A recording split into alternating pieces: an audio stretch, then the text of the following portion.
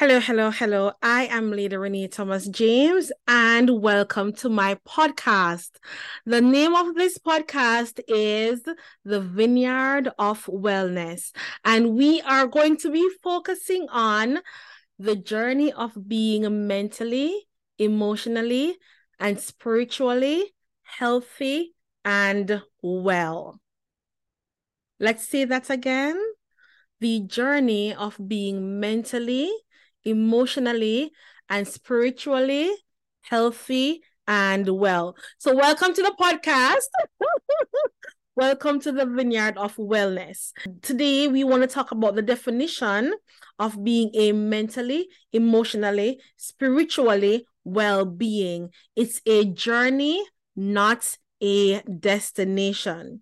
Now, I want to give you a short story of how I got here.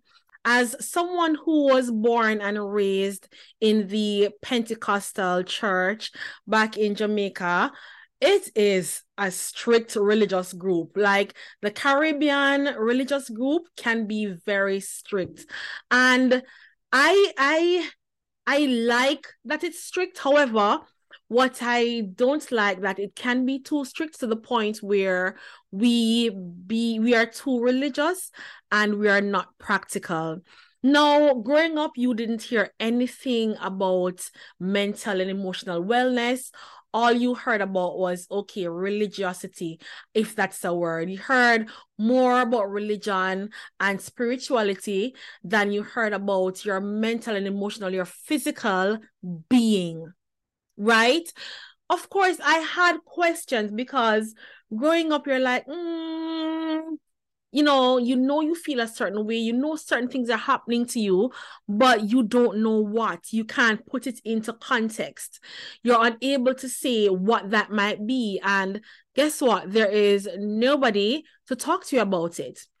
Fast forward to being 21 when I had my first child and experiencing postpartum depression. I had my first child when I was still at home. My mother never left me alone with the baby. As much as she possibly could, she was with us. And I used to wonder, okay, why? Until one night, she wasn't home, the baby was screaming, and I'm like, I cannot touch this child. Like, I cannot. Like, I was confused. I was crying. I was like, what is happening? And I couldn't put that in words, what was happening. And of course, my mom, what happened was she heard the baby she was coming home from church. Let me take a sip.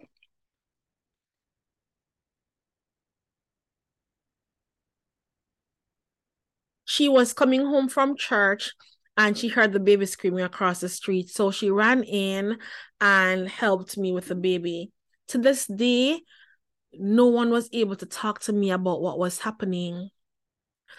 Then, getting older, moving across Canada, and I went through other things as well, as a young mom, teenager. I wasn't a teen mom, but as a young mom, I went through some stuff during my teenage years, then being a young mom, then being a young wife, and you're unable to see who to talk to because in the Black community, the Black Christian community as well, there's no one to see what is really happening.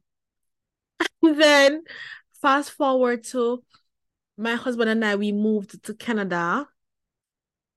And this is where I started getting education in mental illness, mental wellness, emotional wellness, and your emotional well-being. So that was amazing. And of course, because it was fairly new to me, you know about depression, but we didn't make fun of people who were depressed, but we were always taught to pray it off, just pray, just pray. But what happens when prayer works? Yes, but God is saying you need to see somebody. There's nobody to educate you on who to see and why. So, of course, coming from a culture where you hear just pray about it, just pray about it, and then into a culture where, you're told, okay, you might need to talk to somebody, or you hear different people talking about what they're experiencing, just vocalizing it without shame. Without shame, that's amazing. But vocalizing it and, saying that they're seeing be it a therapist or, a psychiatrist, or they're in certain groups that is helping them get through difficult mental challenges. And looking into it for myself, I'm like, wow, as a Christian Jamaican, we were really, well, Jamaican across the board, we were really living in survival mode. We are always in survival mode. It's almost as if you don't have the time to be depressed. You don't have the time to look about your mental wellness. You don't have the time to see what's wrong with you. You have to always be on the go, always be hunting that next dollar, always be hunting for that food. But at the same time, you're not well. And what this does is you're passing that on to your children. And it seems as if, as much as we are amazing moms, amazing parents, we don't realize the ways in which that we are damaging our children. So for me, I wanted to take a step further outside of my culture, the culture of just let's not talk about it, to actually talking about it. So for me, my definition of mental wellness, mental and emotional wellness is, number one, finding out what's wrong, being self-aware. Number two, finding and seeking help. Number three, knowing that it's a journey, not a destination. And number four, talking about it to help someone else. Talking about it to help someone else. Every time I talk about it on my Instagram, there is always somebody to say, thank you, Renee. You're so brave. Thank you for talking about it.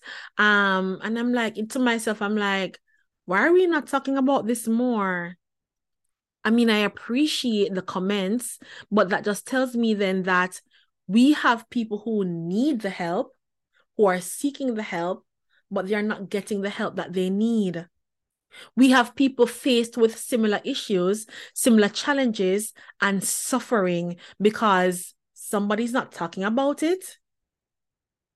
That for me is just absurd. Why are we not talking about it? So for me, if you see me looking down on YouTube, I am looking at my notes. To me, I think we need to be talking about it more.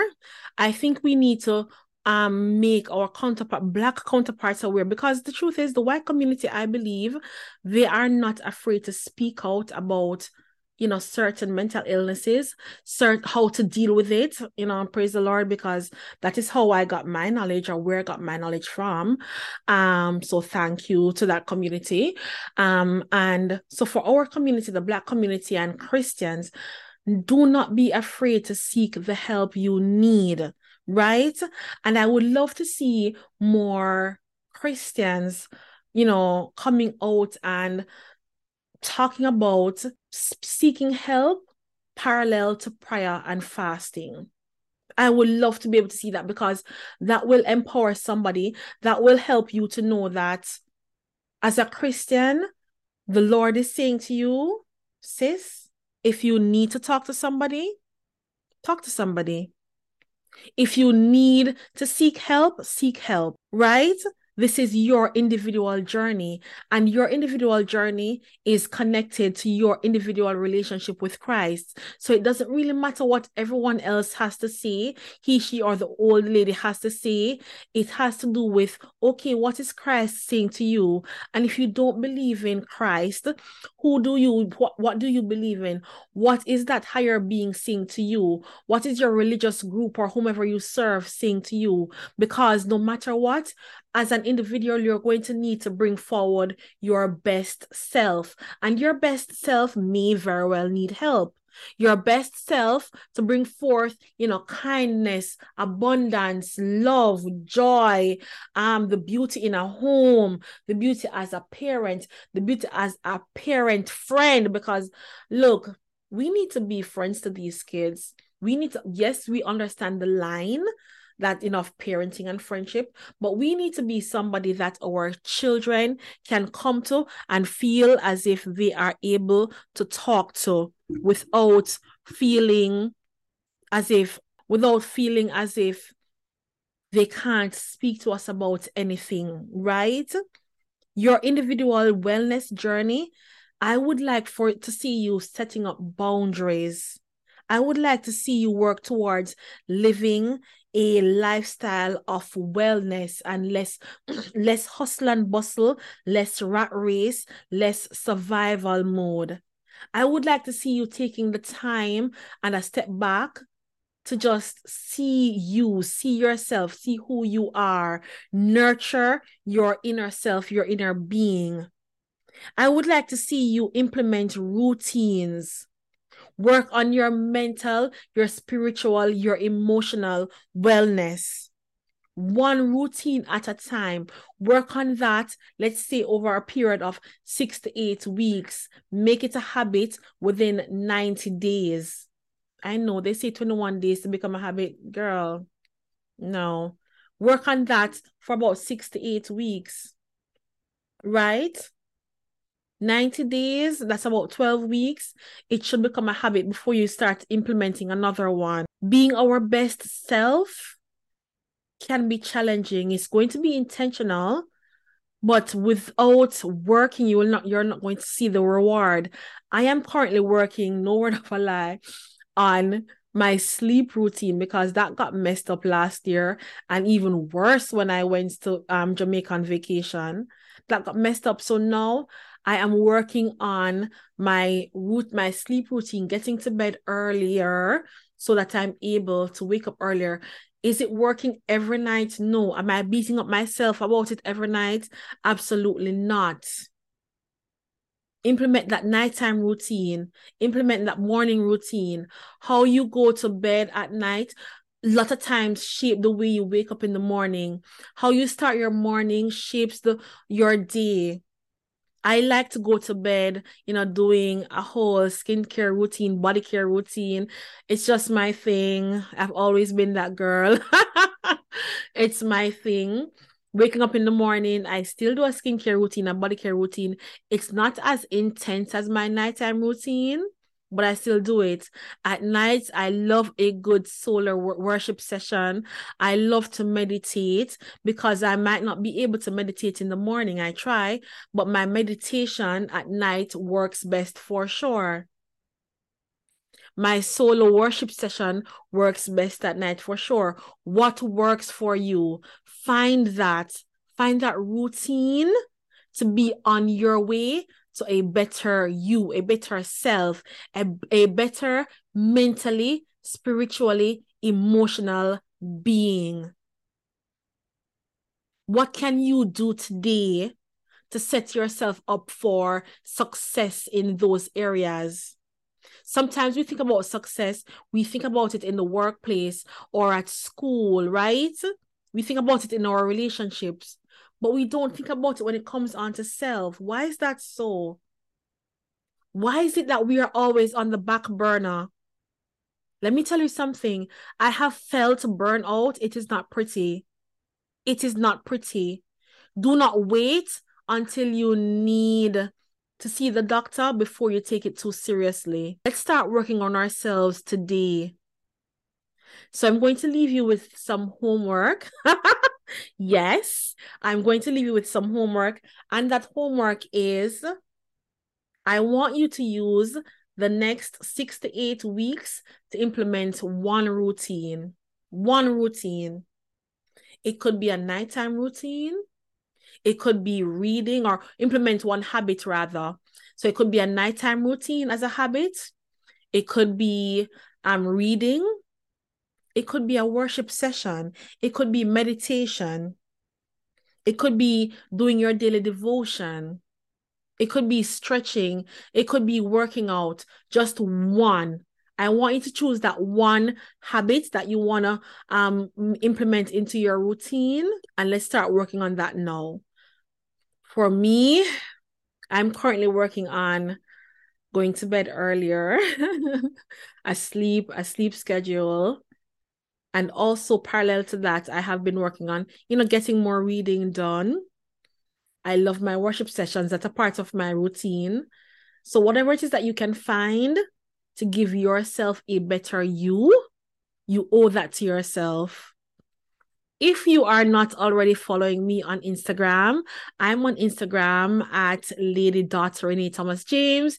You can also find me on YouTube at Lady Renee Thomas James. Thank you for listening, and I'll see you next week at the same time. Bye-bye.